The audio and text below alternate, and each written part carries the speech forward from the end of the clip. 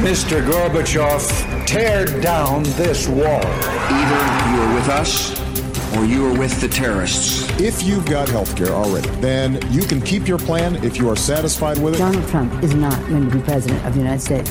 Take it to the bank. Together, we will make America great again. We shall never surrender. Never surrender. It's what you've been waiting for all day. Buck Sexton with America Now. Join the conversation. Call Buck toll-free at 844-900-BUCK. That's 844-900-2825. Sharp mind, strong voice. Buck Sexton.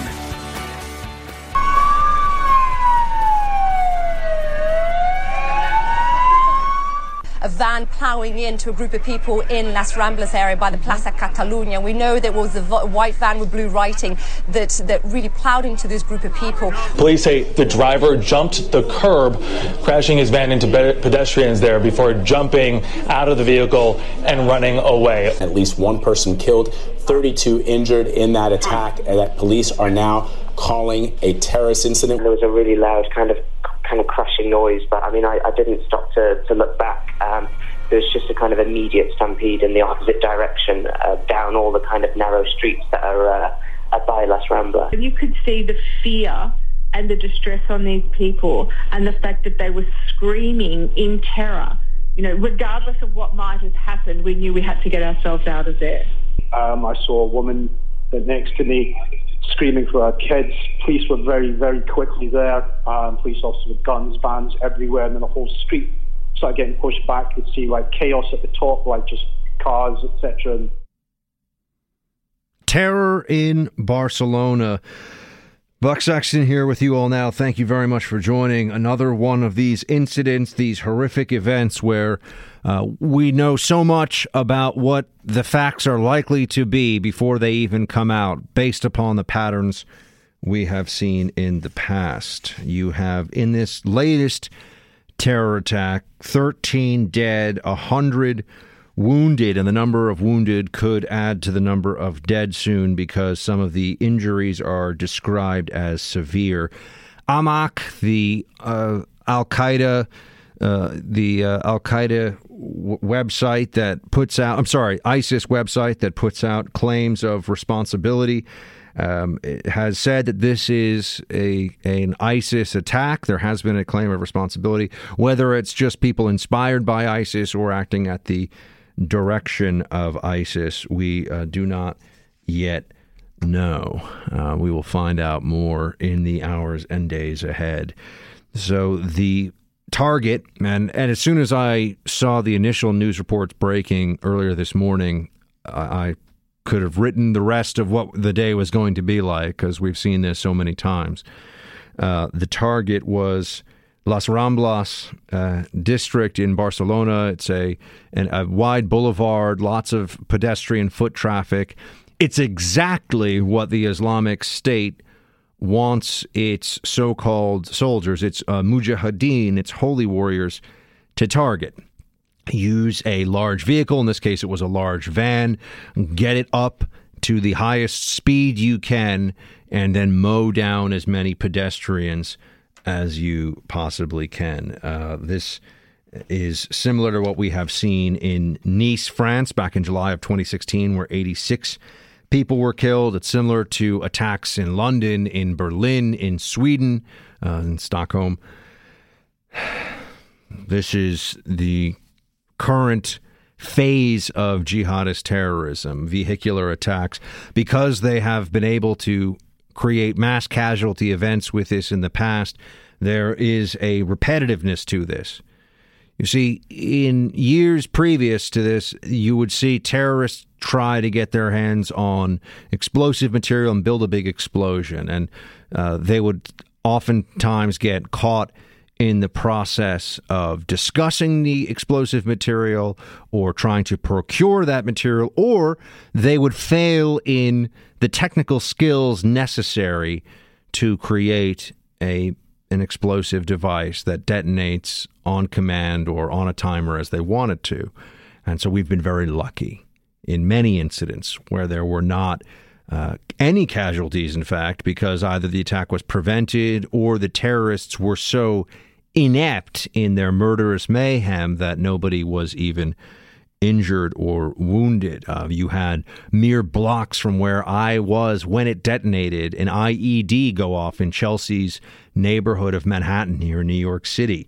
There have been so many of these incidents where it could have been so much worse. In fact, based on the difficulty involved, in a sense, you think, well, it should have been so much worse, except we got lucky. Today, we ran out of luck. Our Spanish brothers and sisters, our European allies, the Western world, the civilized world, we ran out of luck, and we have over a dozen killed and many, many scores more grievously wounded. People on the scene terrified as a result of what happened. Even those who escaped physical wounds, many of them will have PTSD, post-traumatic stress disorder, after this, and it unsettles the entire city of Barcelona, all of Spain, and all of the civilized world, as I said. There's nothing satisfying in terms of the analysis when you come out of an incident like this. There's nothing, there are no real takeaways to solve this problem, to make it go away, especially when you're looking at an attack like this, where it's low tech, no skill. It is just the mindset. It is the ideology. If you have an individual who is radicalized in a free society, or quite honestly in any society, not even the authoritarians of North Korea, not even the Iranians will be able to prevent one of their own people from doing this. Getting into a vehicle and mowing people down. Doesn't matter how statist a society is. We could do everything in our power. We could mic up everyone. We could surveil every person in the country. Theoretically, it's not possible, and it would still be possible to do this. It is about the ideas. It's the embrace of jihadism. It's a narrative. We talk here often about how, I said to you yesterday, news is a narrative, jihadism is a narrative. And at the center of that narrative is that there is only one true faith. That faith is Islam. Those who are the real Muslims, the true believers, must take it upon themselves to attack non-believers, including fellow Muslims who do not subscribe to this pure form of Islam. And they must take the fight to their enemies. They must spread jihadism. They must spread the caliphate. And while it doesn't look to any of us like this will happen in the near term, there's a reason why they chose Spain. I was over at Fox News for a number of hits earlier today, and our friend Sean Hannity was kind enough to have me on his radio show to lend a little analysis on this issue, because as those of you listening hopefully know, or maybe you're just learning for the first time, I'm a former CIA CTC analyst. So I also worked at the NYPD Intelligence Division for Counterterrorism for a number of years. And those of you who are wondering how long, I guess it was from 2005 until 2011. This is what I did all day, all the time. Think about this, study it, learn it, work to assist the warfighter, work to assist intel and law enforcement to stop exactly these kinds of attacks. So this was my professional background for a chunk of time before I came into media. And yes, as an analyst, this is what I did. I sat around and thought about it and worked with investigators, door kickers, warfighters to go after the bad guys. And as I look at this now, and having spent countless hours reading through threat assessment reports and understanding the history and ideology of different terrorist groups, I can say that Spain is very high up in the hierarchy of target sets in the jihadist mind because of what is now often a forgotten history, a history that is not taught, but one that I'll talk to you a bit now.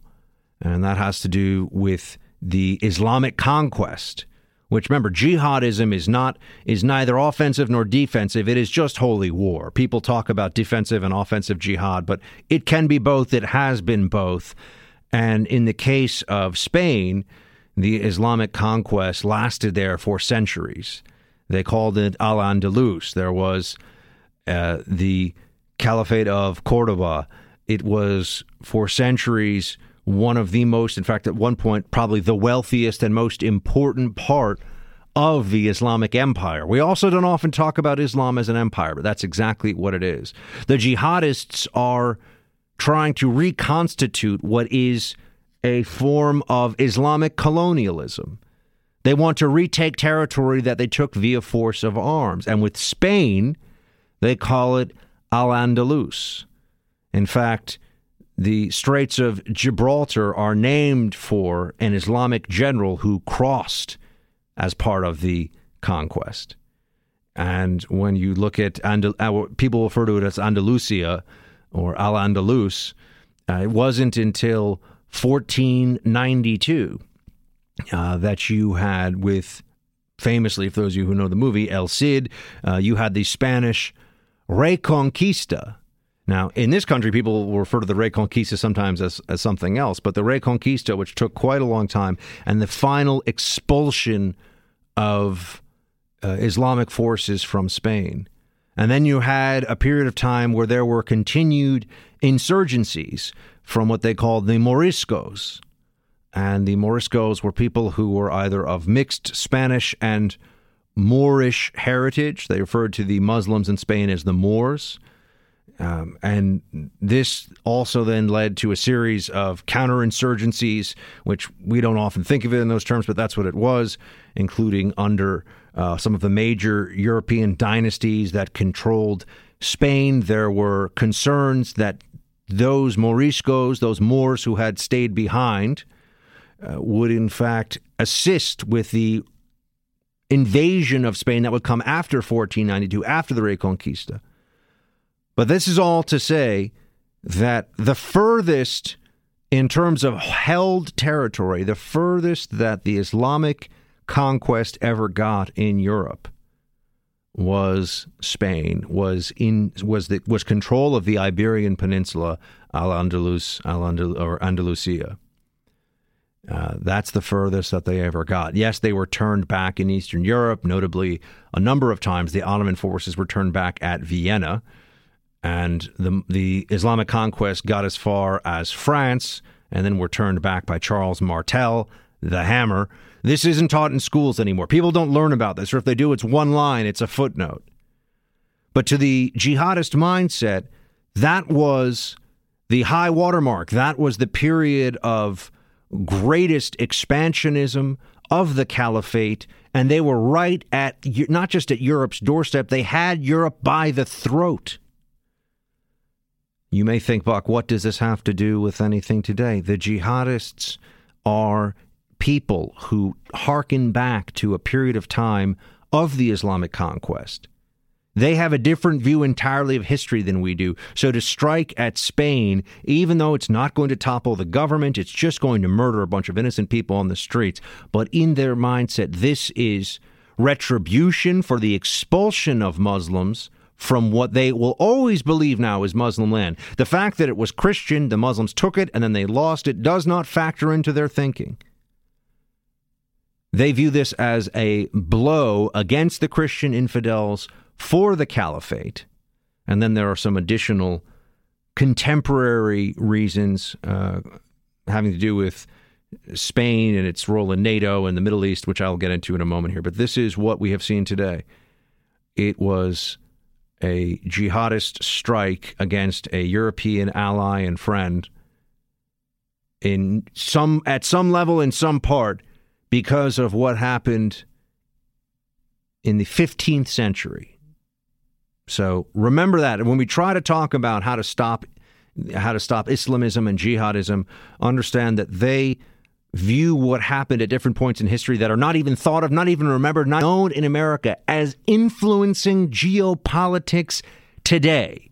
Jihadists will talk about the Balfour Declaration in Palestine today. They will talk about the Sykes-Picot Treaty dividing the Near East between the French and the British today. And they will discuss the loss of Andalusia today as it affects their plans of conquest. So I'll get into this. Also, we have Trump's tweet about something in the Philippines, to give you some backstory on that. Continued fight over the monuments. Definitely need to spend some time on that. What are your thoughts, my friends, on what's happened today, today's events? Anything else on your mind? 844-900-BUCK, 844-900-2825. Barcelona and our entire Mission Spain team are currently assisting Americans in Spain who are affected by these events. We ask U.S. citizens in the area to let your loved ones know you are safe. Terrorists around the world should know the United States and our allies are resolved to find you and bring you to justice. Trump administration not mincing words. There you have Secretary of State Rex Tillerson saying that we stand alongside our allies and we grieve with the people of Spain, and we will continue to take the fight to the terrorists, to Islamic jihadists, wherever, which I suppose is repetitive, but wherever they are. And if they're within our cities or if they're overseas, we will find them. And if they pose a threat to us, we will take them out. That is the way this is going to be. I just want to give you a little bit of a show roadmap here, because I know I say this a lot, but it really is true, because I have time to prepare a show that is, well, really prepared. It's not just me sitting here like, yeah, I saw a headline, or two. I seek every day to make sure that the people that listen to this show, Team Buck, my wonderful audience, my collection of friends and patriots that listen every day, that they are going to come away from the show knowing things that they did not know before, and that you will learn more, especially on days like today, from listening to this show than, in my opinion, any other show that you will hear. This is what I did. This is my background. Not only am I an amateur, well, I shouldn't say an amateur historian because I haven't written any histories, but I have a love of history, but also have real counterterrorism operations analysis background. But as a roadmap for the rest of the show, and I can see we got lines lit up all over the place. We will also get to some calls. I'm going to talk to you a bit about the media reaction to much of what has gone on in the last 24 hours, and, well, what's gone on in the last few hours, I should say, about this terrorist attack. We will get into the monuments debate, because you'll notice that there is this hesitation among the mainstream media to go too far into focusing on a mass casualty terrorist attack by jihadists in a European city, because they really still want to talk about Charlottesville. Because they really still want to talk about Trump and how he didn't respond properly, and they want to have this fight over pulling down Confederate monuments, and I want to share with you my thoughts on that. So we will get into that topic. If you want to talk to me about that, by the way, 844-900-BUCK, especially a lot of you I know live in the South. What do you think? Do you want these monuments to come down? Which ones and how and what? 844-900-BUCK. Third hour, we're going to be spending on free speech and how they're trying to change not just the laws, or not just private institutions and how they operate in this, but also the laws on this. So a lot of show coming. Sponsor this hour is Boll & Branch. Look, for some people, falling asleep can be as hard as the workday that they just put in, but it doesn't have to be that way. You don't need to spend a fortune to get the rest you need. Great sleep starts with the right sheets, and they're more affordable than you think. That's what you get with Boll & Branch. What makes Boll & Branch unique is each sheet is crafted from 100% organic cotton. They feel incredible. I'm telling you, try these out. They're like no other sheets you've ever touched. They get softer over time. The more you wash them, the better these sheets will feel. And they last for years, so it's a fantastic investment to go out and get these. And since Boll & Branch sells exclusively online, you're not going to pay that expensive retail markup. That's half the price for twice the quality. You'll love these sheets. Try them for 30 nights and see for yourself. If you're not impressed, return them for a full refund. I'm telling you, anyone on Boll & Branch sheets loves them. Go to bollandbranch.com today. You'll get $50 off your first set of sheets plus free shipping when you go to bollandbranch.com and use promo code BUCK, B-U-C-K. That's $50 off plus free shipping right now at bollandbranch.com, spelled B-O-L-L and branch.com, promo code BUCK, bowlandbranch.com, promo code Buck. So we will get there.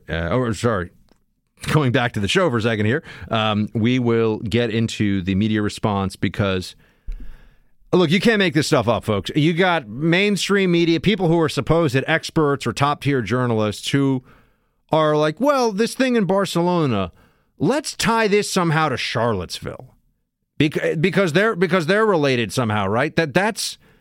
It's crazy, but it's out there, and this is how they discuss it. We'll get into that. Stay with me. The final point I would make, Wolf, is just this note that in light of the uproar of the last several days, 5 days apart, you have white supremacists in Charlottesville use a vehicle to kill, and here you have attackers at least following the modus operandi of terrorists using vehicles apparently to kill as well. And those shared tactics that should be alarming. CNN senior national security correspondent Jim Sciutto, whom I know and used to work with, suggesting that ISIS is, getting its tactics from white supremacists in Charlottesville now. This passes for analysis over at CNN. Wow. Days like today, they could really use me, but quite honestly, they wouldn't want to because can't handle the truth. Here's what Wolf Blitzer then went on to say about this. Yeah, and there will be questions about copycats. There will be questions if what happened in Barcelona was at all a copycat version of what happened in Charlottesville. Yeah, lots of questions about that one, Wolf. Amazing. I mean, they're paying this guy in the seven figures to say things that, a lot of you are I can hear you slapping your forehead across the country, being like, what? Yeah, I know. Where does this level of inane stupidity come from? Let me first just give you a little list. It could be. You could make the conclusion. You could draw the conclusion that this attack in Barcelona, 13 dead, scores more wounded, people broken bones, shattered hips, shattered femurs. I mean, head injuries, who knows? Some of them may never walk again. Severe injuries, including, in addition to those who were killed. In Charlottesville, you had a guy run his car into a bunch of protesters in the middle of a riot, by the way. And I know that this is now not politically correct to say, but it was a riot situation. You had people hitting people on both sides. That doesn't mean that it justifies anybody who, if you're in the middle of a riot and you swing your bat and you hit somebody in the head and you kill them, which can happen, you're a murderer. You don't just get to say, well, other people were doing it. No. This guy drove his vehicle into people. He killed somebody. He hurt a lot of other people. Okay, fine. He's facing second-degree murder charges, as he should. But to act like this was some complex terrorist attack representing an international terrorist agenda along the lines of jihadism and the Islamic State and Al-Qaeda is just insane. It's wildly intellectually dishonest. And it's so stupid. I mean, you had this thing in Charlottesville. Okay, if Charlottesville had happened and then this happened in a vacuum, I could understand why people who go on TV who are supposed to know about the world, they don't, but they're supposed to know about the world, maybe would make that mistake. But here's another way to look at this. It's also possible that the attacker in Spain, and I promise you we'll find out more about how he had been radicalized over a period, or they, if it's a couple of people, I believe it is. We have one who was killed in a shootout, a couple who have been taken into custody, but we'll find out that there was a radicalization that occurred over time, that there was most likely surveillance of a target set in southern Spain, in Barcelona, rather. And so this is going to be exactly the playbook, the jihadist terrorism playbook. This is going to come right out of it. A man of Moroccan origin has already been taken into custody. I mean, you can write this out yourself. You know what this is going to be. We're going to find out that he visited extremist websites. We're going to find out that, he blames Spain for its foreign policy. And I should know that people who are Googling this before they go on TV to seem like they know something about terrorism are saying, oh, well, the Madrid train bombings of 2004. Okay, yeah, that was the last time there was a major terrorist attack in Spain. And it changed the course of an election there. and it was specifically in reference to the jihadists, rather, were targeting Spain because they were part of the coalition of the willing to attack Saddam Hussein in Iraq. And you had over 100 people killed in the Madrid train bombings. But this is the first time that the Islamic State has ever claimed an attack on Spanish soil. Let's be clear.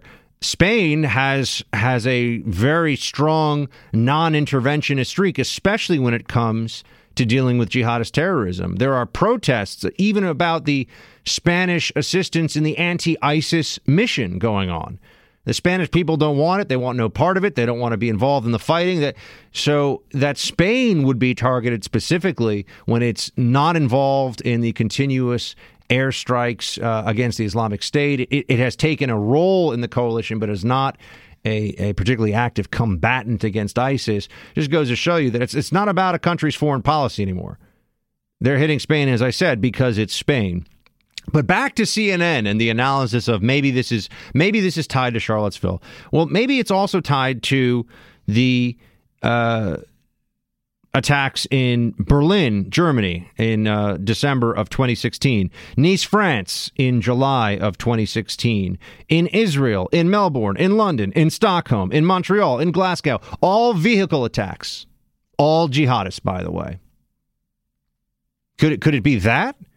Maybe it is in some way connected to Inspire magazine, put out by Al-Qaeda in the Arabian Peninsula, telling people, get yourself a powerful vehicle and mow people down. That's a great way to engage in jihad. That was back in, I think that was 6 or 7 years ago now. But no, let's pretend that let's pretend there's a connection to Charlottesville. That's how desperate they are to stay on the Charlottesville news cycle. That a major terrorist attack with a lot of people killed in another city is related to Charlottesville. This would be like saying, okay, there was just a big mass shooting. There was a school shooting that just happened. You know, one of the most horrific news events that anyone ever covers that happens in this country. A school shooting has happened. And imagine some anchor goes on TV and says, well, you know, it's kind of like that. You know, there was a shooting and people died. So it's like that drug deal that went bad in Detroit where somebody was killed a couple of nights ago. One has absolutely nothing to do with they both involve firearms and people dying. One has absolutely nothing to do with the other.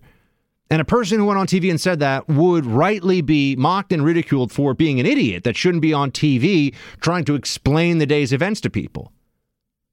What the heck is CNN doing?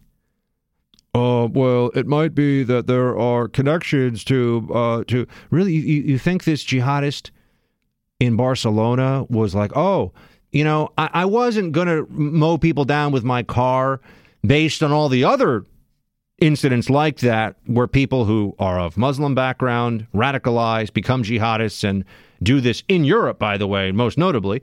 But then when I saw the Charlottesville guy, then I really decided it was time to give this a shot. It's so dumb, but it's so obvious too, isn't it? It's pathetic. It's to keep this in the news cycle. It's to bring up Charlottesville. It's so we can go back to discussing Charlottesville because whatever happened to Mueller and Russia collusion? You'll know that we've been absent any big bombshells about Trump and Russia collusion for a few days now. Did all those reporters just stop finding out all this stuff about Russia? We have no leaks from the Mueller investigation to speak about? No.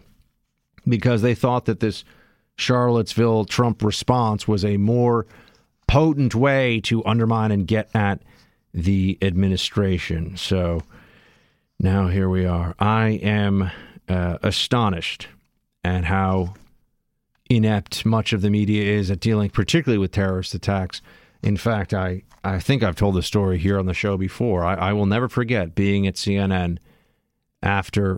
hours after the Nice attack, which I mentioned to you in Nice, France, on Bastille Day back in 2016. Bastille Day is a national holiday, storming the Bastille. They lost 86 people that day in a beautiful beachfront town, celebratory mood, 86 people killed by a jihadist driving that truck. Although for a few days, they're like, well, we're not sure. Maybe he had a fight with his girlfriend. We don't know if he's really a jihadist. Of course he was, but I went on TV that night at CNN, and it was a bunch of other former government such and suches and me. And one after another, the primary takeaway they had for the American people on that national news channel was that France doesn't do a good enough job of assimilating its Muslim minority. That's the real takeaway. Not that we face a challenge to civilization, not that this is an effort to undermine the West and to destroy our societies and to use our freedom and to use our liberty against us and to be part of a vanguard of conquest that is both violent and political in its machinations. No. It's that they don't do a good enough job assimilating there. And this is applauded, by the way. I'll just note before I go into break that I was in New York City maybe a few weeks after that, and a guy stopped me in Chelsea, which is a very liberal neighborhood here in New York. It's often associated with the gay rights movement and has a very large gay community. And a guy came up to me with I believe it was his husband, because they talked to me for a little bit, and they just sort of came out and said, we saw you on TV, and just wanted to say that we were so happy that somebody, Chelsea tends to be a liberal Democrat neighborhood, right? And these two guys came up and they said, we saw you and we just thought you were great. Because you said, why can't we focus on the terrorists? Why can't we focus on the jihadists? Why is this about how France, which is a wonderful country, doesn't do a good enough job welcoming immigrants? I mean, well, what are they doing in France then? So it was just kind of nice. And by the way, I'm willing to bet these guys didn't agree with me on a whole lot else, but they agreed with me on that one. All right, I know we got a lot of lines lit up here, and we'll go into a break. We'll come back. We'll talk about this and also the monuments battle and a lot of other things. Every record has been destroyed or falsified. Every book rewritten. Every picture has been repainted. Every statue and street building has been renamed. Every date has been altered. And the process is continuing day by day and minute by minute. History has stopped. Nothing exists except an endless present in which the party is always right. That's George Orwell, or Eric Blair, before he took up his pen name, writing in 1984, which, as I've told you, is, in my opinion, the most important English language book written in the 20th century. So you could certainly argue it's the most important book written in the 20th century. And it's about the actual erasing and rewriting of history in the dystopian future that he describes in 1984. Remember this line: every picture has been repainted, every statue and street building has been renamed, every date has been altered. Well, someone please do explain to me what we are to make of what's going on right now in this country. This is from just earlier today. Quote, "It was in the best interest of my city," Mayor Catherine Pugh said Wednesday, as she explained why she ordered Confederate monuments removed under the cover of darkness days after violence broke out during a rally against the removal of a similar monument in neighboring Virginia. "I said with the climate of this nation," Ms. Pugh said later, "that I think it's very important that we move quickly and quietly." With no immediate public notice, no fundraising, and no plan for a permanent location for the monuments once they had been excised, all things city officials once believed they would need, the mayor watched in the wee hours on Wednesday as contractors with cranes, protected by a contingent of police officers, lifted the monuments from their pedestals and rolled them away on flatbed trucks. The mayor has the right to protect her city. For me, the statues represented pain, and not only did I want to protect my city from any more of that pain, I also wanted to protect my city from any of the violence that was occurring around the nation. That's all reporting from the New York Times on how monuments are being removed now just by fiat of local politicians, using, of course, public funds and calling into effect police protection in the dead of night so that there's no discussion, no one sees it, and when they wake up, it's just gone. It's not there anymore.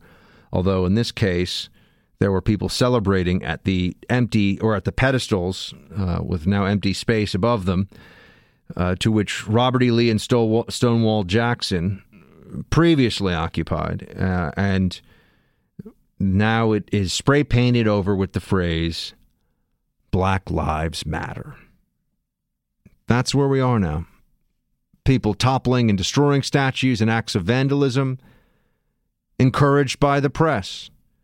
Public officials, after months of debate, just deciding on a whim, we're going to get rid of these statues, encouraged by the press. Vandalism of public property with slogans like Black Lives Matter, celebrated by the press. Here we are. Where does it end? Where does it stop? I'll revisit that question with you. Because remember when the president came out and said exactly that. Where does this stop? What's next? Who's next? What statues are next? And who, when judged by contemporary morality, would not be perhaps worthy of after-the-fact erasure, the erasing that occurs now, because of what they thought and did at the time. I know many of you have thoughts on this, and I've seen we've had the lines lit up for the entirety of the show, every single phone line we've got here in the Freedom Hut. So let me get to some of your calls here. Let's take Madison in North Carolina's WPTI. Hey, Madison. Hey, how's it going? Good. Thanks for taking my call. Thank you. Yeah, the monuments. Where does it end? Trump said that, and then what was it yesterday? The pastor in South Side Chicago wanted to change the name of Washington Park.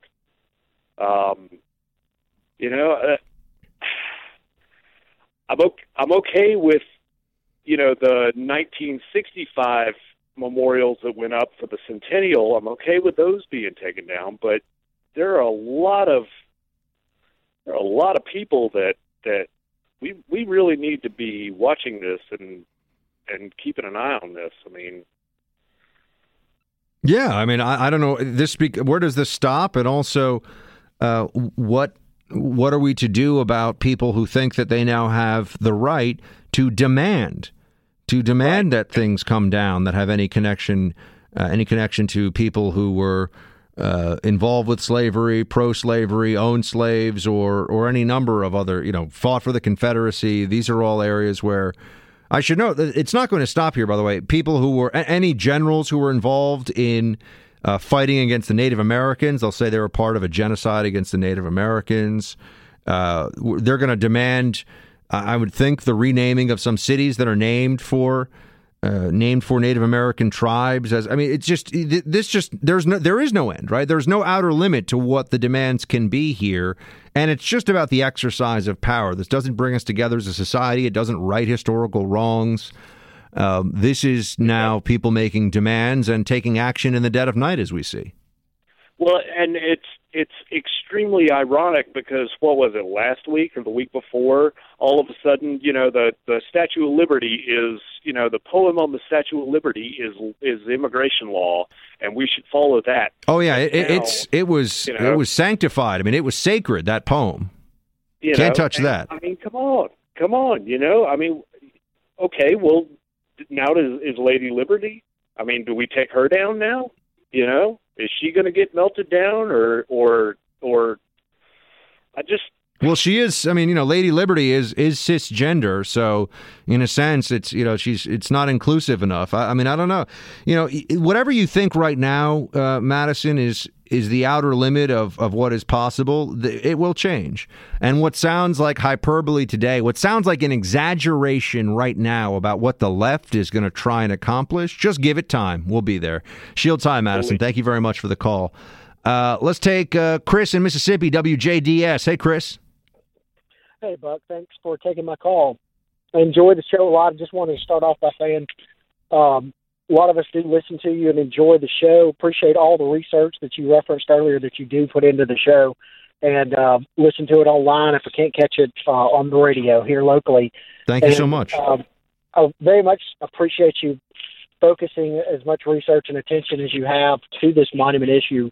And you've kind of stolen a lot of my thunder and hit a lot of the points I wanted to make about how what you think is hyperbole and exaggeration is something that will be coming to fruition soon. This push, this mad push, this furied push in the last week or so that is very similar to the tragic and awful killing that happened in Charleston by a very sick individual. It's very similar to that, the events that happened then. There's been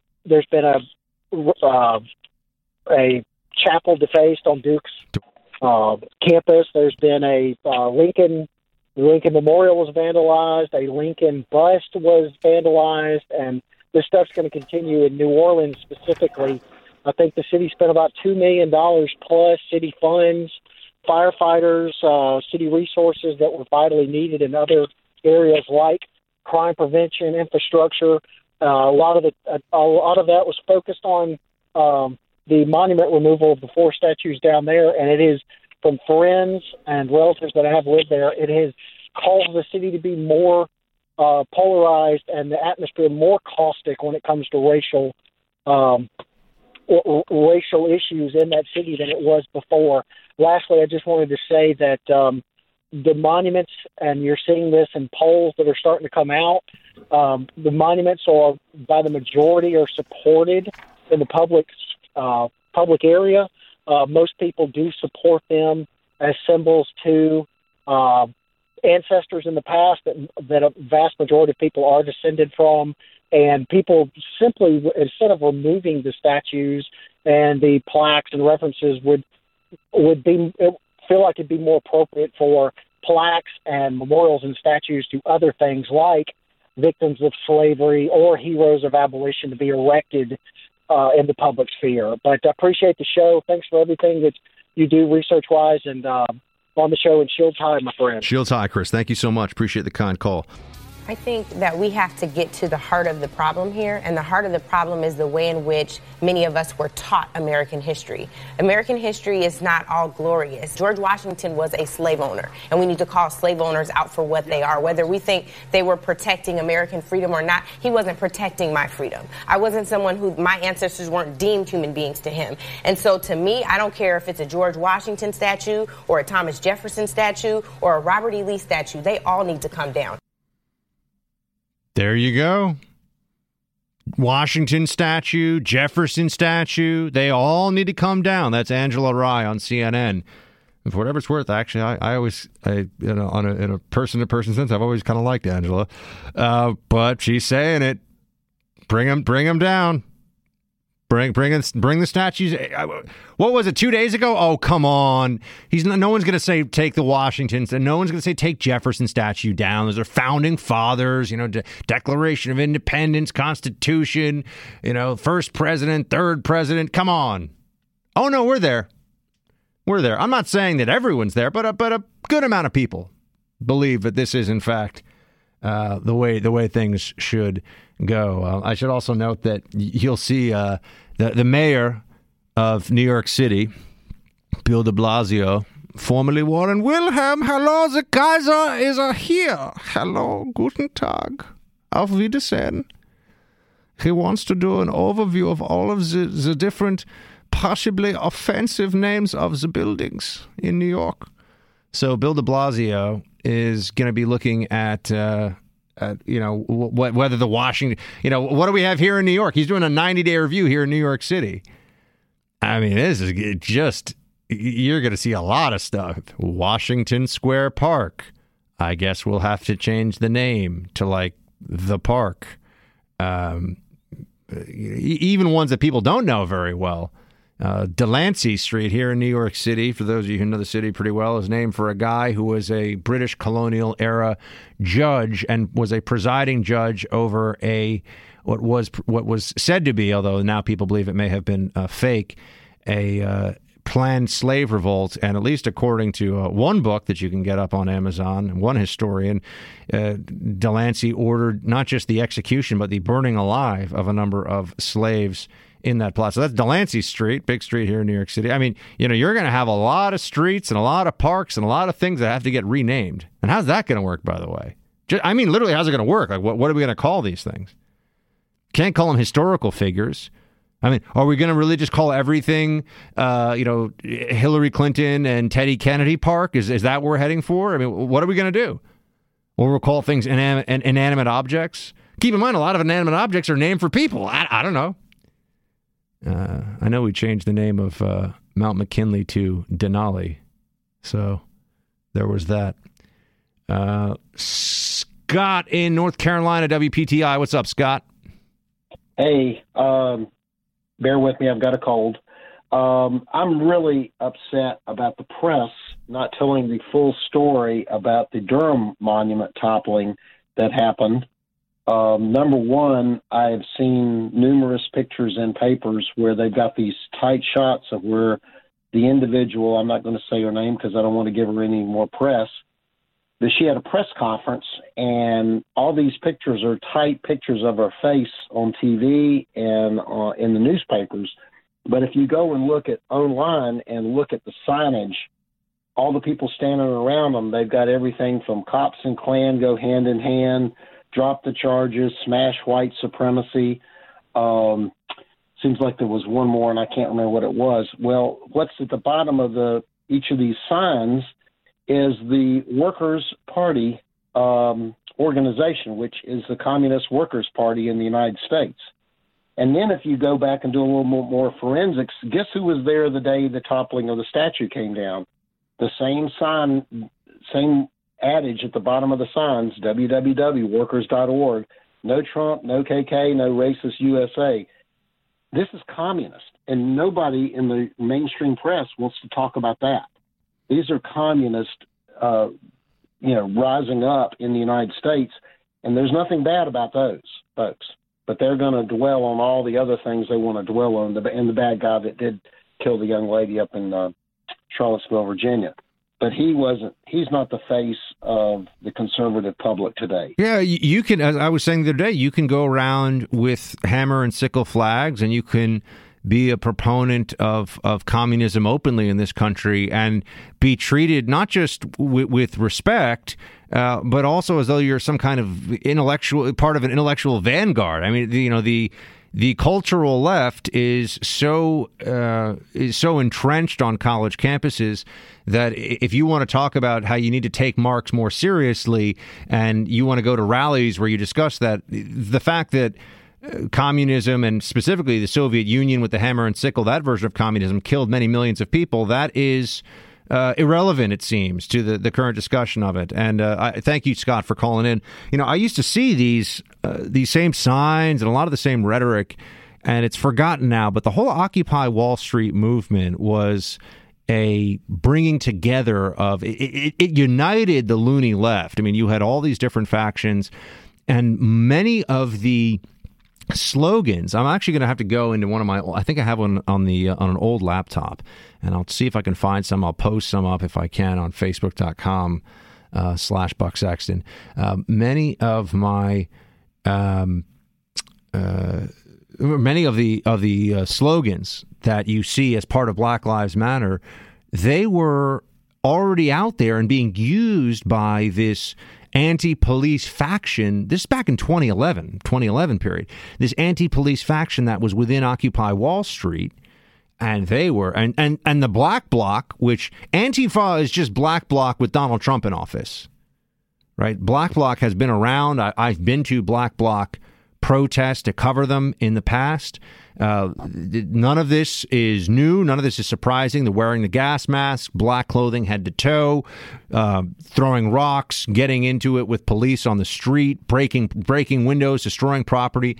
They were a part of Occupy Wall Street too, or they were from within that movement. But the anti-police part, calling them murderers and racist murdering cops and all that, that all existed in 2011, and the media ran with some of these stories, particularly Mike Brown and Ferguson and some others, and then Black Lives Matter really became at the very forefront of progressive leftist policies, and now it's Black Lives Matter and Antifa, but really Antifa is sort of at the well, I mean, you could say either one of them, I suppose, but Antifa is getting a lot of attention right now. But these are not new. And the presence, and this is what made me think of this from our last caller, the presence of communist signs and slogans in protests. I would see World Workers' Party signs, hammer and sickle flags. I took photos of these guys. I would talk to them. What are you doing here? Well, we think that the communist revolution is coming to America, and that's just totally fine with people somehow. We'll get into this and Antifa and more. Got some more calls lit up on the screens here. Buck Sexton with you now. Thank you so much for joining. Really moving through a lot today on the show. Don't forget to please subscribe to the podcast, Buck Sexton with America Now, on iTunes. You can listen to the show whenever you want that way. And also bucksexton.com/store to get some Team Buck gear. T-shirts. I got my T-shirt today. Check it out. Brett in Mississippi, WJDS. Hey, Brett. What's going on, Buck? Thank you for having me. Thank you. It's just as good as a rush, in my opinion. Thank you, sir. Appreciate that. Very kind. Hey, I just wanted to talk to you a minute or two about, the historical context, the things that kids are not getting taught in school about history, and especially the South. I live around two monuments in my local area, and back after the Civil War, people regarded the veterans as, just like we refer to as World War II veterans, they were dying off. So communities that were devastated by the war, that had been burned down and sacked by the Union soldiers down here, would collect all the money and donate these monuments and statues to not commemorate slavery and all that, like the left like to believe, but to commemorate the people that didn't come home or they were wounded and that sort of thing. I've got a great-great-grandfather that survived Shiloh, who I named my 3-year-old after. He didn't own any slaves, didn't participate in all that, was not racist, and, was just a good man. That's a lot of people, like the left and all that, the Democrats try to demonize the South and try to demonize, the monuments and all these figures, but whenever, like what Trump said, you try to say, well, we need to get rid of Washington and all that. Well, it's okay because they were on the right side of history, but when you look at Lee and all these other people that actually had a positive side as well as some bad side, it's just a double standard in that aspect. No, there's a lot of nuances in this discussion, and they get lost in the rush to be either politically correct or to be politically sanctimonious, right? Or to be virtue signaling, whether you're an individual or a politician or somebody in the media. There's a lot of that going on. Yes, sir. And I had a discussion with, an acquaintance of mine about all this. And again, it's the same rhetoric that we keep hearing from the Democrats now who want to, get rid of George Washington and all that. I tell people, I've been to Dachau. I've seen the evils of the Holocaust and racism and slavery and all that. And when you try to compare that to what the left is doing, tearing down monuments, they try to say, well, these other individuals are on the right side of history, and they don't want to. They just end the discussion there. That's what it's all about. It's just a narrow-minded narrative, and just like we saw in New Orleans, and just like Mississippi staying with our state flag trying to be changed, it's all about political gain. It's all about politicians making money. It's what it's all about. I hear you, Brett. Thank you for calling in, man. Shields high. Speaking about Antifa, which I was before, this is the way the media talks about this group that is dressed in all black, wearing masks, engaging in violence, shutting down speech. Oh, and as an aside, a lot of talk about the battle over free speech coming up in the third hour of the show today, including how there's pressure on the ACLU to abandon the notion of free speech as free speech. that hate speech should not be covered, that speech should be assigned different privileges based upon the race of the speaker as a matter of law, everybody.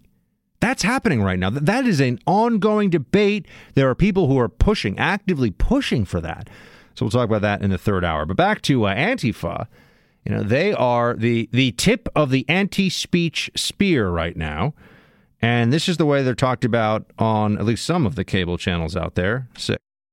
On the one side, you have hate-filled people who want to eliminate people because of what they believe or what they look like. On the other side, you have people who don't agree with that viewpoint. That is not a reasonable argument. You had a group on one side that was bad, and you had a group on the other side that was also very violent. Sometimes good guys get hurt fighting the villains. There are not two sides in this. There are hideous, hateful enemies of America, enemies of freedom, and there were people exercising their free speech. You had a group on the other side that came charging in without a permit, and they were very, very violent. There was no other side. There was no other bad side in this. So we all agree Nazis bad. Antifa is not bad. Now, Antifa may not, and I don't think it did, represent all of the counter-protesters. I think there were some protesters there, but there was also Antifa there. It was a riot. I've seen the footage. There's really no debating this. There were people punching, kicking, hitting with sticks, throwing rocks. It was a mess. And what's this? Why is it okay for the press is always, Trump lies. He lied about this. He lied about that. Why is Trump lying? What's with this double standard? Why are they allowed to lie about Antifa's violence and role in what happened in Charlottesville? No one is defending, no normal, reasonable person is defending anybody, any of the Nazis. But what's with defending Antifa? Antifa is being held up as heroes. That's what I said. The surprise of the week, really, is that the left is not just saying, Nazis bad, you don't denounce Nazis enough, you must be a Nazi, and, that was all to be expected. But Antifa are somehow heroic? Well, what is this? Where did this come from? You have Professor Michael Eric Dyson of Georgetown University said the following. The people that we claim, Black Lives Matter, the Antifa movement and so on, are interested in preserving the fabric of America. Antifa is interested in preserving the fabric. Let's be very clear. Antifa wants to rip apart the fabric of America. Antifa does not believe in free speech. Just does not. Full stop. And also thinks that the President of the United States is a fascist. Seems to believe that the president is a fascist and therefore his supporters are fascists. And look, this takes you into some pretty scary territory. What is justifiable? Let's assume what they all say is true, that Trump is a fascist and that this is a fascistic movement and the people that vote for him and support him are somehow all part of that. What is justifiable?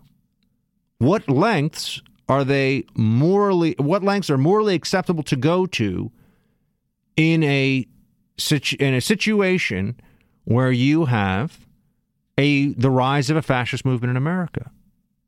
Do they want to answer this question? Does the left want to give us an answer as to this, or do they just prefer to call him a fascist but act like maybe he's not really a fascist? Well, then why are you saying that? It's quite an accusation. It's quite an allegation. And this is getting heated. Oh, I see Kate Baldwin over at CNN and Virginia Senate candidate Corey Stewart got into it over Antifa. I haven't even.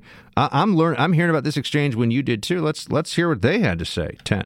Either CNN, no one would have the mainstream media, or any Democratic politician has come out, and not even the establishment Republicans have come out and condemned the far left group Antifa.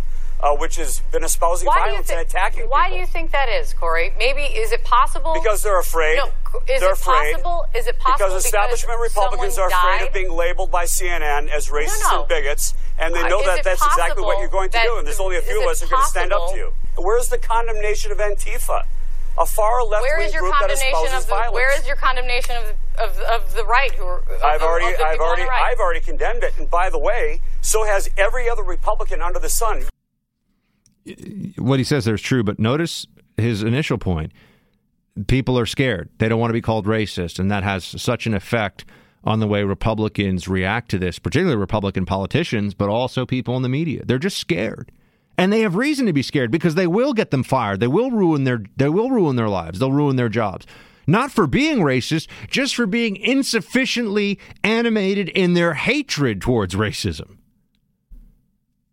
It is like a North Korea standard. You can't just say, yeah, I praise the dear leader. It's, I praise the dear leader and he's amazing and anything for him. And, I'll give him a back rub if I see him. And he's, you can never do enough. It's never enough. But where are the condemnations of Antifa? And another point, not to take us back to the monument thing again. Well, why not, actually? It's my show. I can do whatever I want, right? Let's go back to the monument thing for a second. All these politicians now, the Nancy Pelosi, I want to take down the monuments. You get all these politicians out there that are grandstanding on this. You had President Obama 8 years. Where was the big movement to take? Did they just discovered these monuments now? Nancy Pelosi is just like, hey, there's some Confederate monuments. I mean, she just found this stuff now? It wasn't there before? No? Actually, Trump is president, so now those monuments are scary. But before they were, they were okay? That memorial in Baltimore that came down in the middle of the night, it just started frightening people now? Now, I know people will say, oh, no, but this is, progress always feels sudden, Buck. And this is not a new debate. This is not a new issue. And there's clearly greater political potency in this moment right now for the Democrats by doing all of these things while there is, in fact, a Republican president in the White House, because it goes towards the atmosphere of, we need to have news stories and have discussions all about combating racism because Trump. That's what they really want this to be about. I'm hoping that Trump really pushes more on the issue of having the DOJ look into affirmative action and check out what happens for Asian Americans applying to schools. And that's an argument that the left is going to have that's a place they're going to have a very hard time winning. They'd much rather have people taking photos of themselves spitting on statues that most people ignore, don't really know about, don't really care about. And as I was saying, what are really the benefits of doing this at this point? What does it go to show us? And if we take the left's current line that seems to be growing in popularity, that Washington and Jefferson and what we really are going to repudiate a big chunk of U.S. history. Well, what are we going to do? What are we going to name things after? What's the American story? What is the American founding? If we can't celebrate Washington and Jefferson and a whole bunch of others, by the way, what happens then?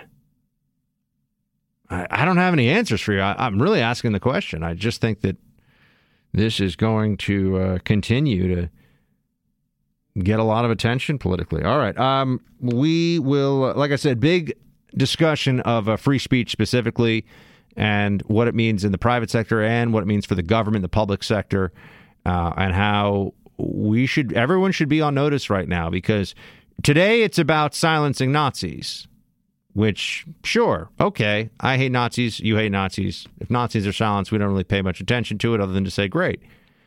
But what they do to Nazis, keep in mind, they're going to want to do to just conservatives, because they think that the difference now between conservatism and Nazism is, well, actually, here's Jim Acosta of CNN, senior political correspondent. No, I think we saw the president's true colors today, and I'm not sure they were red, white, and blue. How the White House could put out talking points saying that the president was in the right here is just, it's baffling, it's strange. But they are right in one respect. He has united the country against the views that he espoused today, which were right there on the edge of white nationalism.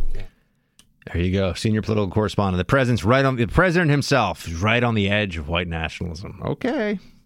By the way, next week he's going to go back to being a journalist who's nonpartisan and unbiased, right? That's what we're supposed to think. It's cute how that's supposed to work, isn't it? But yes, we'll get into that and much more. Well, there has been this thought in the Democratic caucus that the president will hang himself, and he's certainly doing a real good job of it, and that we should just let him do that. I have been tempted to introduce an impeachment resolution, to today announce that I will be introducing my own impeachment resolution. I had introduced, along with 29 other Democrats, a resolution of no confidence back in July that listed about 85 articles that of actions the president had taken that we found reprehensible. There you have Democrat Steve Cohen of Tennessee saying that he can't wait for Trump to, quote, hang himself, end quote, as he puts forward an impeachment resolution. I mean, I would ask the question. First of all, can you imagine with any previous president if a member of the other political party referred to the president, quote, hanging himself? I mean, just let that one sit for a moment. And I know that I think he was using it as a figure of speech, but the double standard is still very much there, which is that, a figure of speech. I wish that everybody could say, well, no, it was a figure of speech when they really meant it to be one. But in certain contexts, doesn't matter if it's a figure of speech. You're in a whole bunch of trouble, at least if you're a Republican. So there's that. But also, I was going to say, impeachment for what? I guess it doesn't even matter. It's just about impeaching Trump because they hate him, so they're going to go for that somehow. One thing I didn't get a chance to mention, I just want to take a moment to, I am bouncing around here with different topics, but the press is much more favorable towards Antifa than any sane person would be, but they agree with Antifa a lot because they ultimately agree that with Antifa that there needs to be a radical political movement to oppose Trump's radicalism in this country. That's what they think. That's what this Antifa, remember, anti-fascism. I mean, fascism. We're talking about, like, they're referring to like World War II fascism, people going to death camps, and as though somehow there's an equivalency with the Trump administration. It's just nonsense from some other dimension. I mean, it's just crazy. But the press is favorable towards Antifa, even though, and this was really underreported, and that's why I want to take a moment to note it for all of you, even though there were journalists who were covering what happened in Charlottesville. They were there. And do you know which side attacked them, violently assaulted them? Antifa. Why wasn't that? You would think that other journalists would be a bit more upset about their fellow journalists getting attacked. I mean, punched, bloodied in the course of their work for doing their work.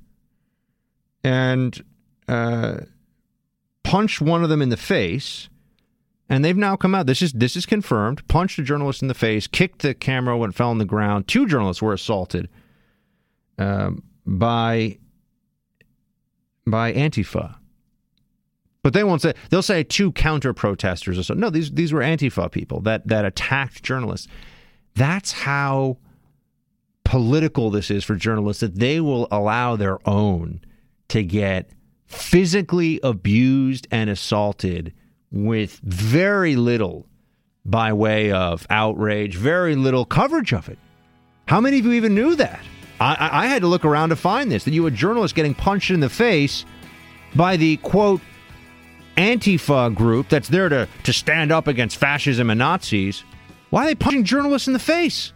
Oh, because they are self-righteous, babyish radicals posing as revolutionaries when in point of fact they're cowards who need to move around in packs like some roaming mob. And it's not just Nazis they attack, everybody. They attack mainstream conservatives. They've done it in city after city across the country. And journalists are such cowards when it comes to standing up to Antifa that they don't even make so much as a peep when Antifa goes after journalists. Free speech debate coming up. If you're drowning in IRS debt and can't afford to pay, then you need to take advantage of special IRS tax programs that are available and free yourself from IRS collection efforts once and for all. Due to the financial hardship consumers are facing during the decline in the U.S. economy, the Internal Revenue Service... So in my business team, and welcome back, thanks for being here, one of the great things about the era in which we live is that you can... communicate directly with people all the time who are watching, reading, listening, and that's great. And with those of you out there who send me Facebook messages or tweet at me, I really appreciate it. It adds so much to what I do here, and it's great. I will say, however, that I have been on the other side of this, most notably at CNN, where I was essentially called... an uglier version of Mrs. Doubtfire, Jabba the Hutt with a toupee. I mean, you name it.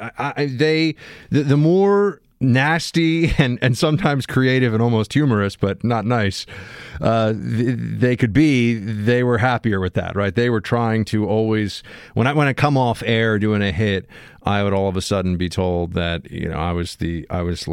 I look like something that had, gone out of a toxic waste dump, and if I ever had a collar that came above my jacket for a second, or if my tie was a little askew, which those of you who know me knows is kind of a buck thing that happens sometimes. I'm an askew tie kind of guy. I would not be reminded gently. I'd be told, "You look like an idiot. You're such an idiot. You're so dumb." Whenever I go on CNN, and you just wonder sometimes who are these savages, who are these imbeciles who are sitting at home or wherever they are. And, it'd be one thing if I were trying to be an underwear model or I was, pretending to be like the Dos Equis most interesting man in the world or whatever.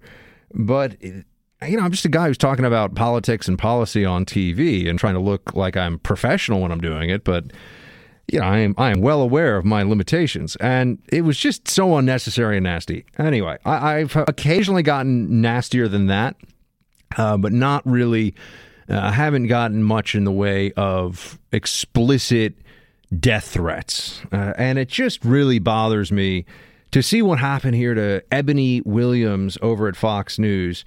So she spoke out about, and she, by the way, for those who are wondering, is very well liked and very highly regarded by people who are in the industry, in the business. She's nice to me when I see her. She spoke out about Trump, and was critical of what happened or what Trump did after Charlottesville. And she said that, she berated him. There's no way around it. But then people started getting so crazy that they were, by the way, she's an independent. I mean, not that even matters, but she's not some left-wing Antifa apologist or something. And people are threatening her. I mean, they're making death threats at her.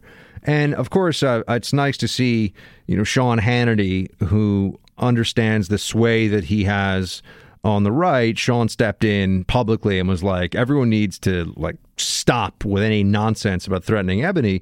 And I think that because he has so much credibility on the right, some people perhaps will, step back from being nasty, never mind death threats, which are actually illegal. I think some people forget that using an internet enabled device across state lines, making a death threat, you actually get in a lot of trouble for that.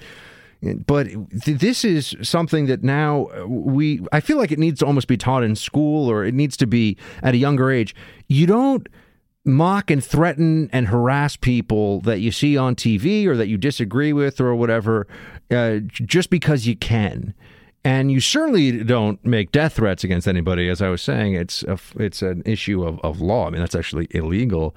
But it is so very disgraceful that there are those out there who disagree with someone's politics and then try to make them fearful for their safety. And I know that at some point in time, this will happen to me too.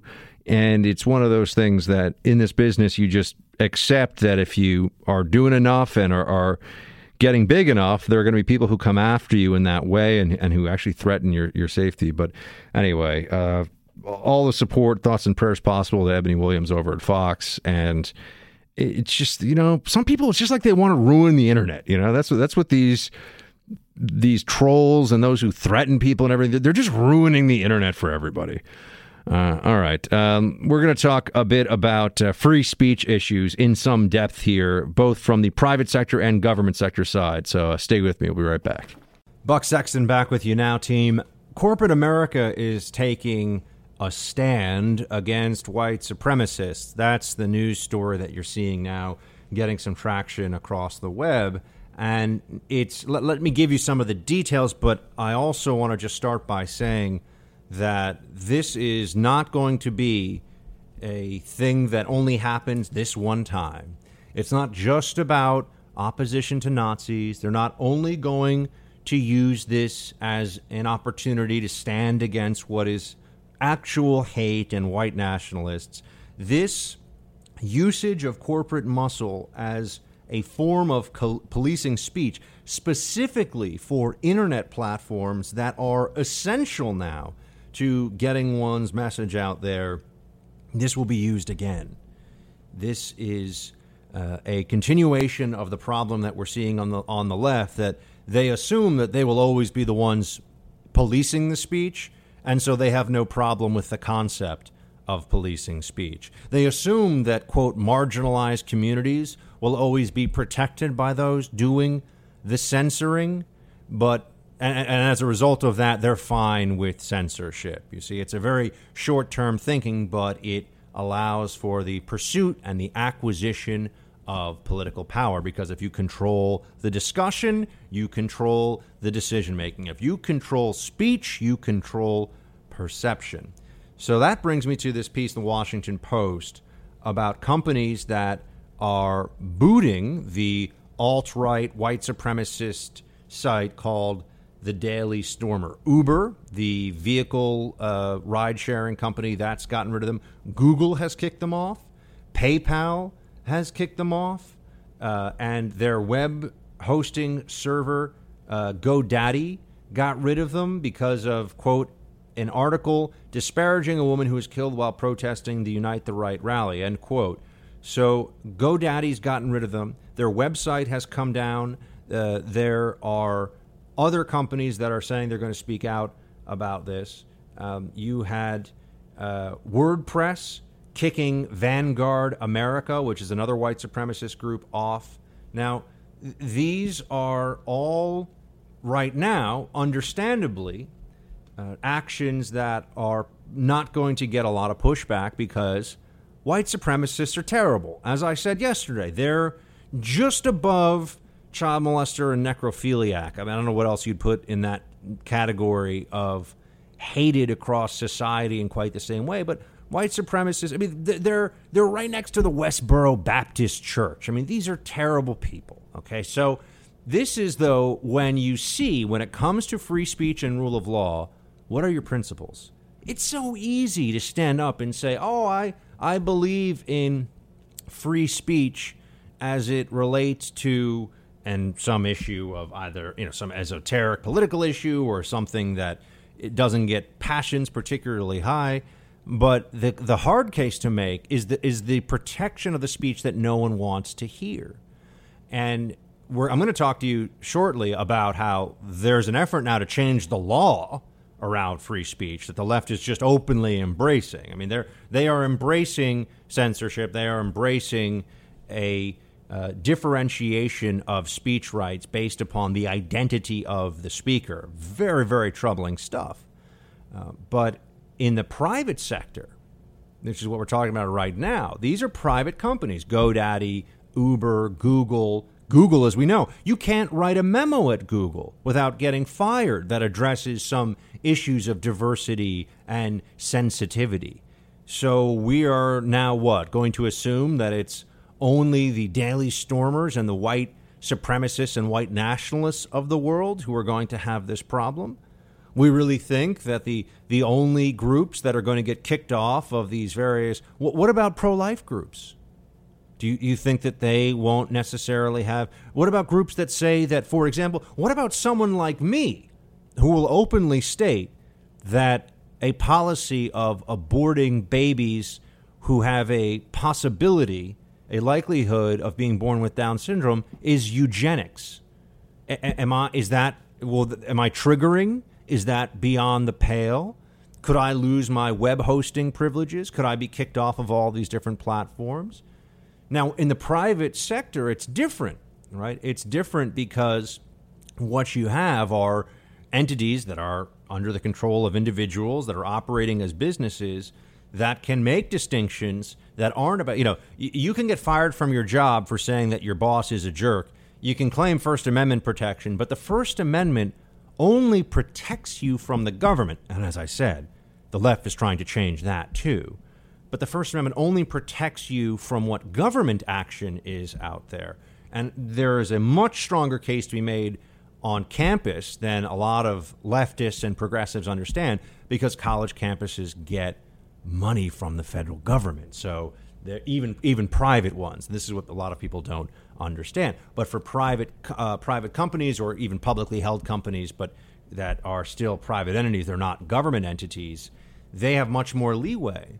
And this is one of the reasons I was so concerned about Google, and I mentioned this to you earlier in the week.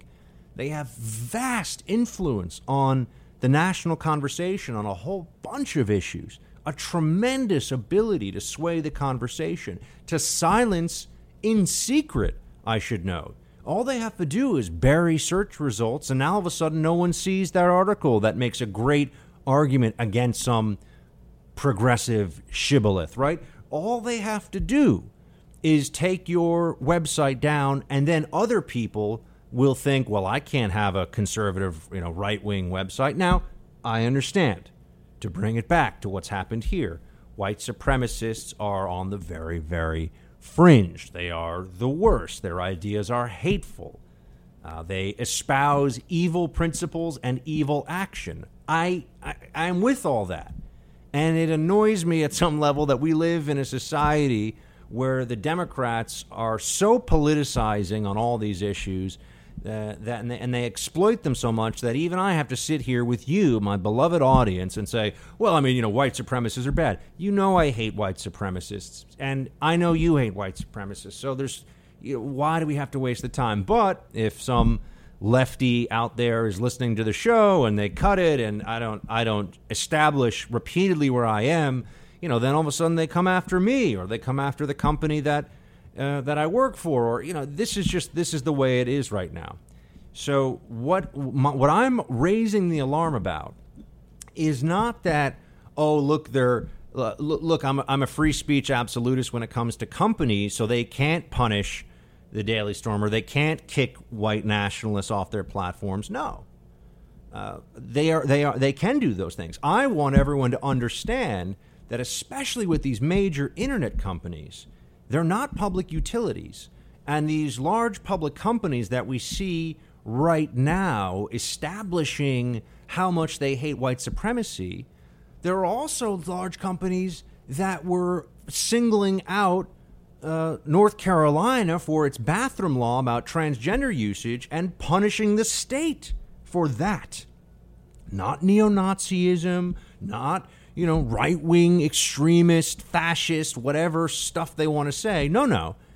Private companies were taking a stand and financially punishing a state and any individuals in the state that they could through this for telling people that, if you're a male and you think you're a woman, you can't use a public accommodation bathroom with a 12-year-old girl. That's just not the way this is going to go. They punish people for that.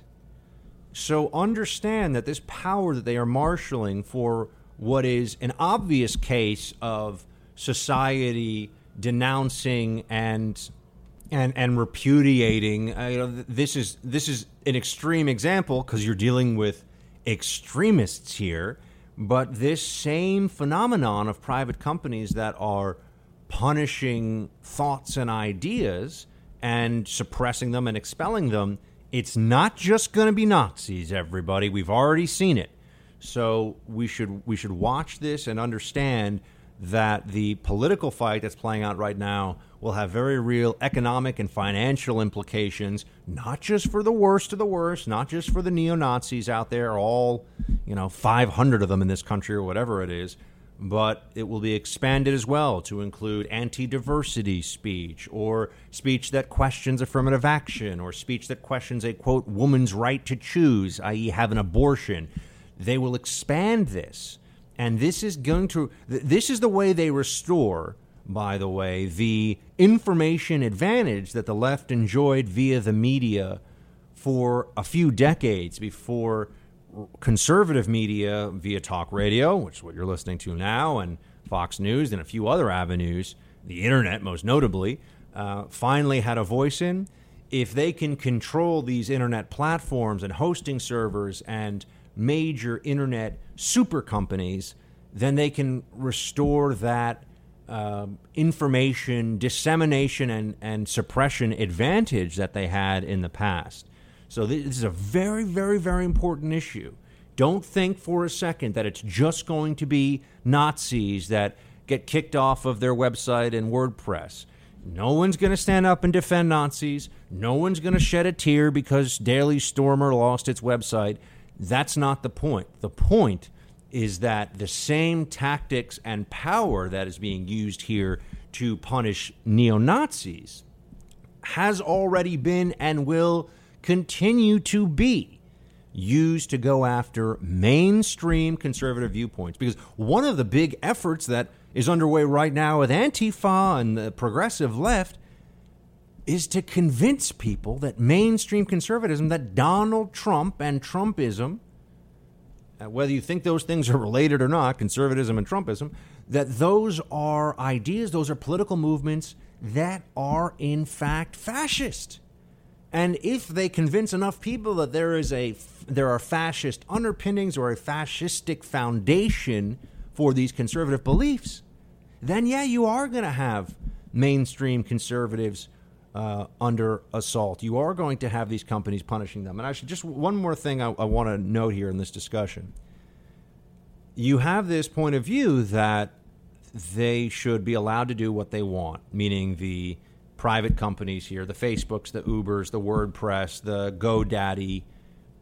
But at the same time, currently, there are a lot of places in law, in federal law, where companies are not allowed to discriminate. But it's always about chosen identity groups. It's always about either ethnic, or racial, gender identity, any number of different categorizations, where you don't just get to say, I have a private business, so I'm going to discriminate, and so there are these laws in place. So because there are these laws that are already in place, how are we to think about a country in which the only acceptable prejudice based on employment law and based on federal regulations about hiring and everything else is against white males or against Christians or against conservatives, Republicans? Why should they be left out? Why is it that you should be able to be protected from firing because you are a transgender individual, for example, which is a psychological position. It's a choice, right? It's a state of mind, but not for your closely held, let's say, Catholic beliefs. So, if you're a Catholic and you won't engage in certain behaviors based on your employer, and they decide to fire you, are you going to be protected? Yes or no? If you're a Catholic company that only wants to hire people who believe in traditional marriage and believe in pro-life causes, and are you allowed to only hire people that agree with you? Or, this is the reality of the modern hiring environment and employment law. And we need to keep an eye on how this is changing. And this has dramatic effects on the culture. All right, we'll hit a quick break here. When I come back, I want to talk to you about how the ACLU might be getting a little weak on the whole notion of protecting speech. Stay with me. What does the progressive left think of the First Amendment? Let me get a little more specific. What do modern intellectual progressives think about free speech? Do they believe in free speech? You have seen, as part of the Antifa movement across the country, numerous people, countless people at this point, I mean, who knows, thousands, tens of thousands, who believe that hate speech is to be met with force, to be met with violence. And you even have people going on TV, most notably Chris Cuomo, hey, the First Amendment is like a thing. And yeah, he's a lawyer, by the way, over at CNN. Who doesn't think that hate speech is protected under the First Amendment. These people have forgotten a Supreme Court case that dealt specifically with the issue, not just of hate speech, but Nazis in Skokie, Illinois.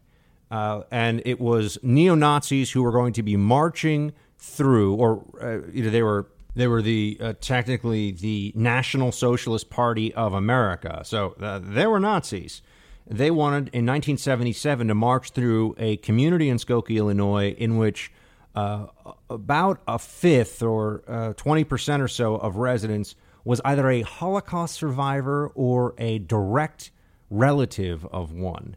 And the ACLU, in fact, challenged the injunction that was put in place by a court and had to do whether this fell under fighting words. That was the legal term of art at the time. So the Supreme Court took that up, and sure enough, the Supreme Court held that they could in fact march. So this has been long since settled, that hateful speech, bad speech, mean speech is free speech, is covered under free speech. But this has been eroded recently on campus by this Antifa group and also by people in the media who seem to think that hate speech is outside the realm of what is protected under the First Amendment. But it's even more than that now, because you have pressure on the ACLU, which is a leftist legal group, as we all know, and it certainly treats Christians and Muslims differently. But traditionally, the ACLU has been near absolutist in what it is willing to defend in terms of speech. But now the ACLU is coming under direct assault from the left because the intersectionality view of American society, in essence, that everything in America comes down to your class, your race, your gender, and you cannot separate anything going on of any importance from those issues. The intersectionality approach, which dominates progressive ideology now, which is the id, it is the center, the cortex of the Democratic Party at this point, identity politics, intersectionality, that is now coming into conflict with what had been the ACLU's long-standing policy of being neutral when it comes to speech content and defending speech in almost all cases, really. I mean, they were pretty close to absolutists on this. And sure enough, in the New York Times, you have a professor, no shock there, in critical race studies at UCLA School of Law, which UCLA Law School is a great school. That they have someone who is a critical race studies scholar is just indicative of how wasted many of our academic resources currently are. But this woman, Kay-Sue Park is her name, has written the following. For marginalized communities, this is in the New York Times, everybody, okay? This is in one of the biggest newspapers in the country. For marginalized communities, the power of expression is impoverished for reasons that have little to do with the First Amendment. Numerous other factors in the public sphere chill their voices but amplify others. Most obviously, the power of speech remains proportional to wealth in this country, despite the growth of social media. When the Supreme Court did consider the impact of money on speech in Citizens United, it enabled corporations to translate wealth into direct political power. The ACLU wrongly supported this devastating ruling on First Amendment grounds. So that's the end of the quote there. This is an op-ed in which a person who is a professor is writing that because of imbalances in society, we also have to now police imbalances in speech, and this is effectively affirmative action for free speech and the laws that protect it. So there are minority groups that need additional amplification of their voices, and so this has to be as a function of law now. This has to be an issue where you can't just say free speech is free speech. It has to be, well, the speech of a black person should be elevated or evaluated differently than the speech of a white male, than the speech of a Latino, than the speech of a, and you just go down the line of all, and Latino versus white male, and women versus man, and transgender versus heterosexual, and you go down the whole, I don't know, transgender and heterosexual, those are actually different categorizations, right? I'm always told this, or I read this, that transgender does not mean a person is attracted to one sex or the other. It's their gender identity, and a discussion for another time. But here's what this op-ed continues with. The ACLU has demonstrated that it knows how to think about other rights in a broader context. It vigorously defends the consideration of race in university admissions, for example, even as conservative challengers insist on a colorblind notion of the right to equal protection. So this author, this op-ed writer here, is explicitly advocating for what I was just saying, which is an understanding of the First Amendment that is an extension of the thinking of affirmative action. So there will be imbalances there will be legal distinctions made about the imbalances between individuals and their, quote, power that will have to be regulated when we talk about free speech.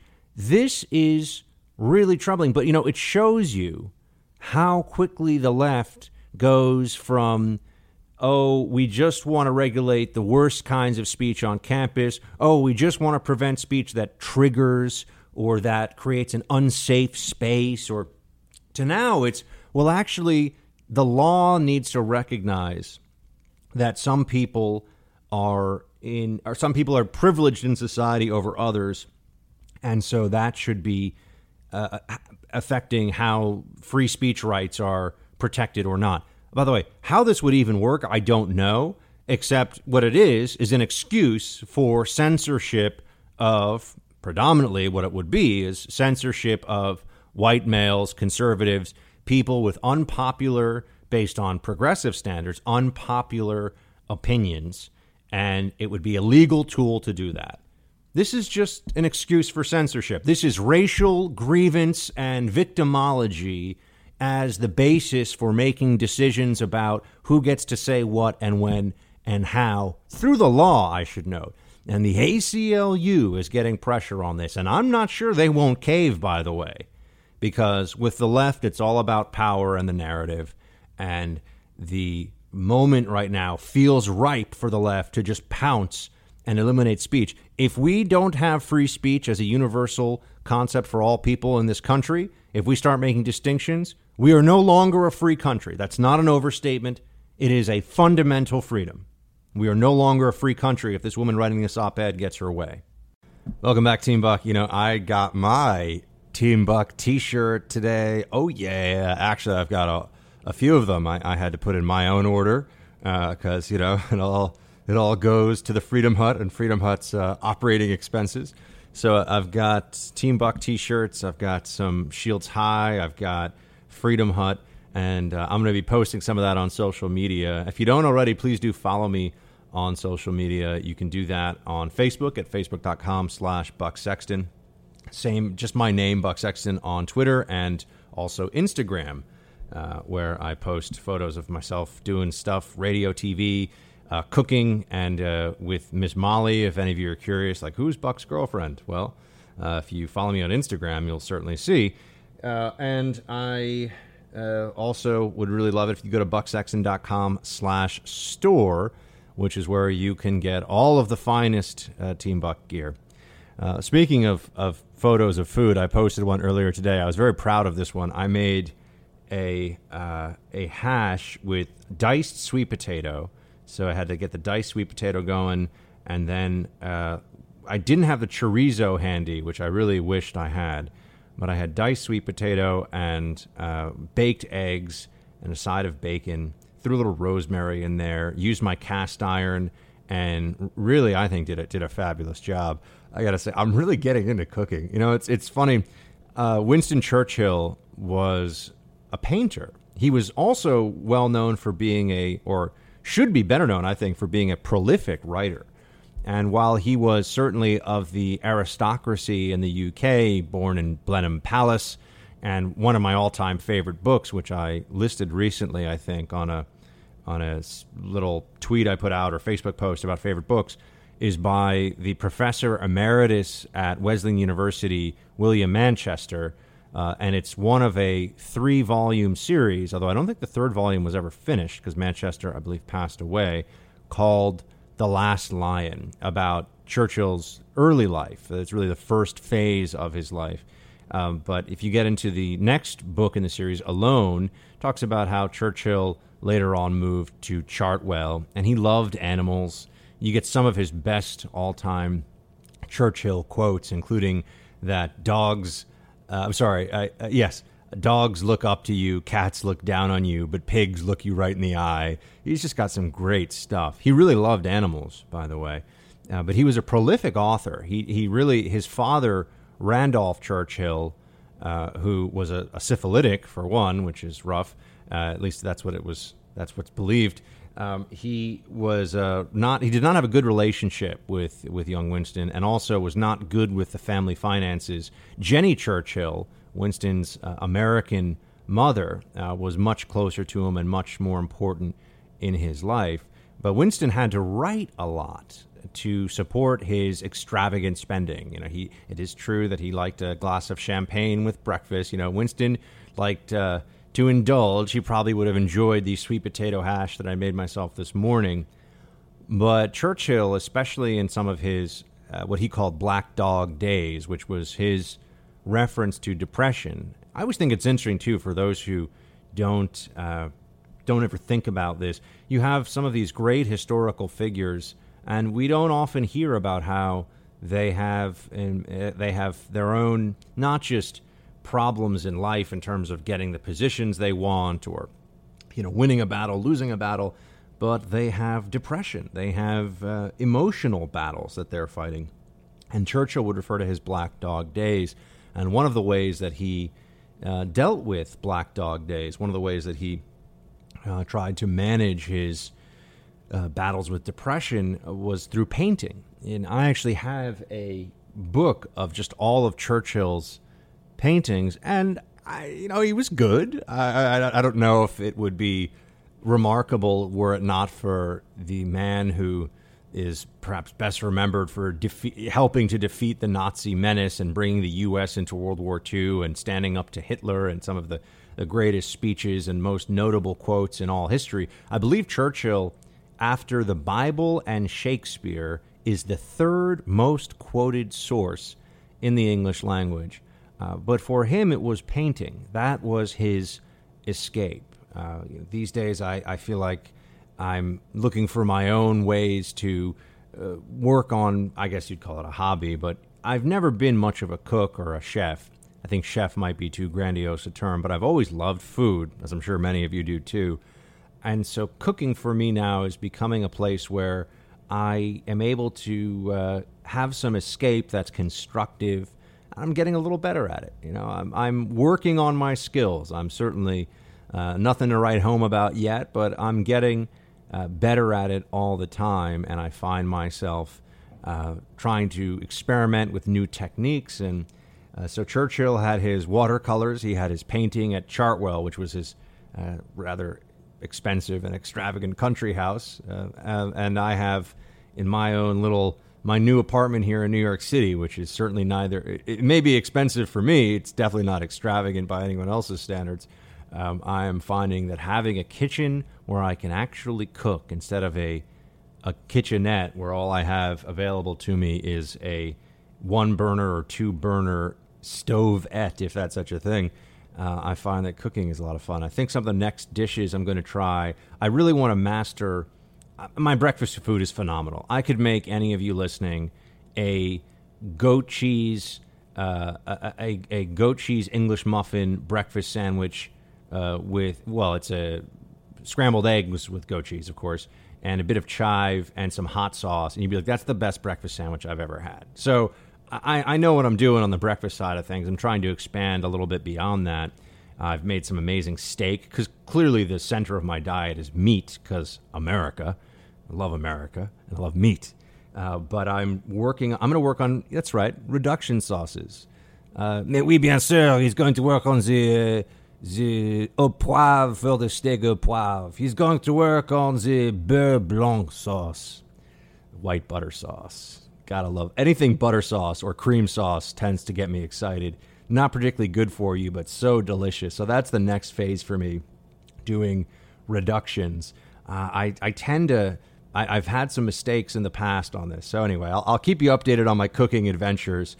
And maybe, for me, I'd like to think of it as I strap on an apron and get it behind the stove for myself and Molly this weekend, that I'm like Churchill with his painting. You know, I'm escaping the fight and the struggle of the day-to-day and spreading freedom and all the things I do here by searing some meat and roasting some Brussels sprouts and doing some of the other stuff I've got going on. I hope you have your own way. I mentioned novels yesterday. I think novels are a fantastic escape. I've turned back after really my 20s spent entirely on nonfiction, as I've told you.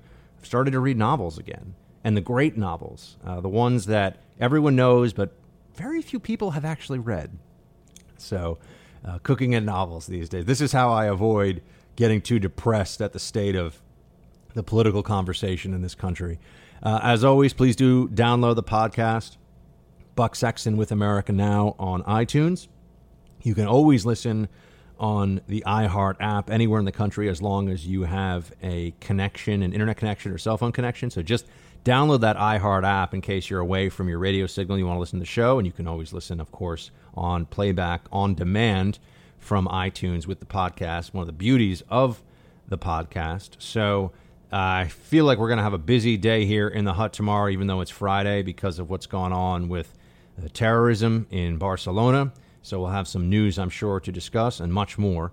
Until then, team, make sure you make some time for you and your family that doesn't involve, internet and TV and all that stuff. I'll see you tomorrow night. Shields high.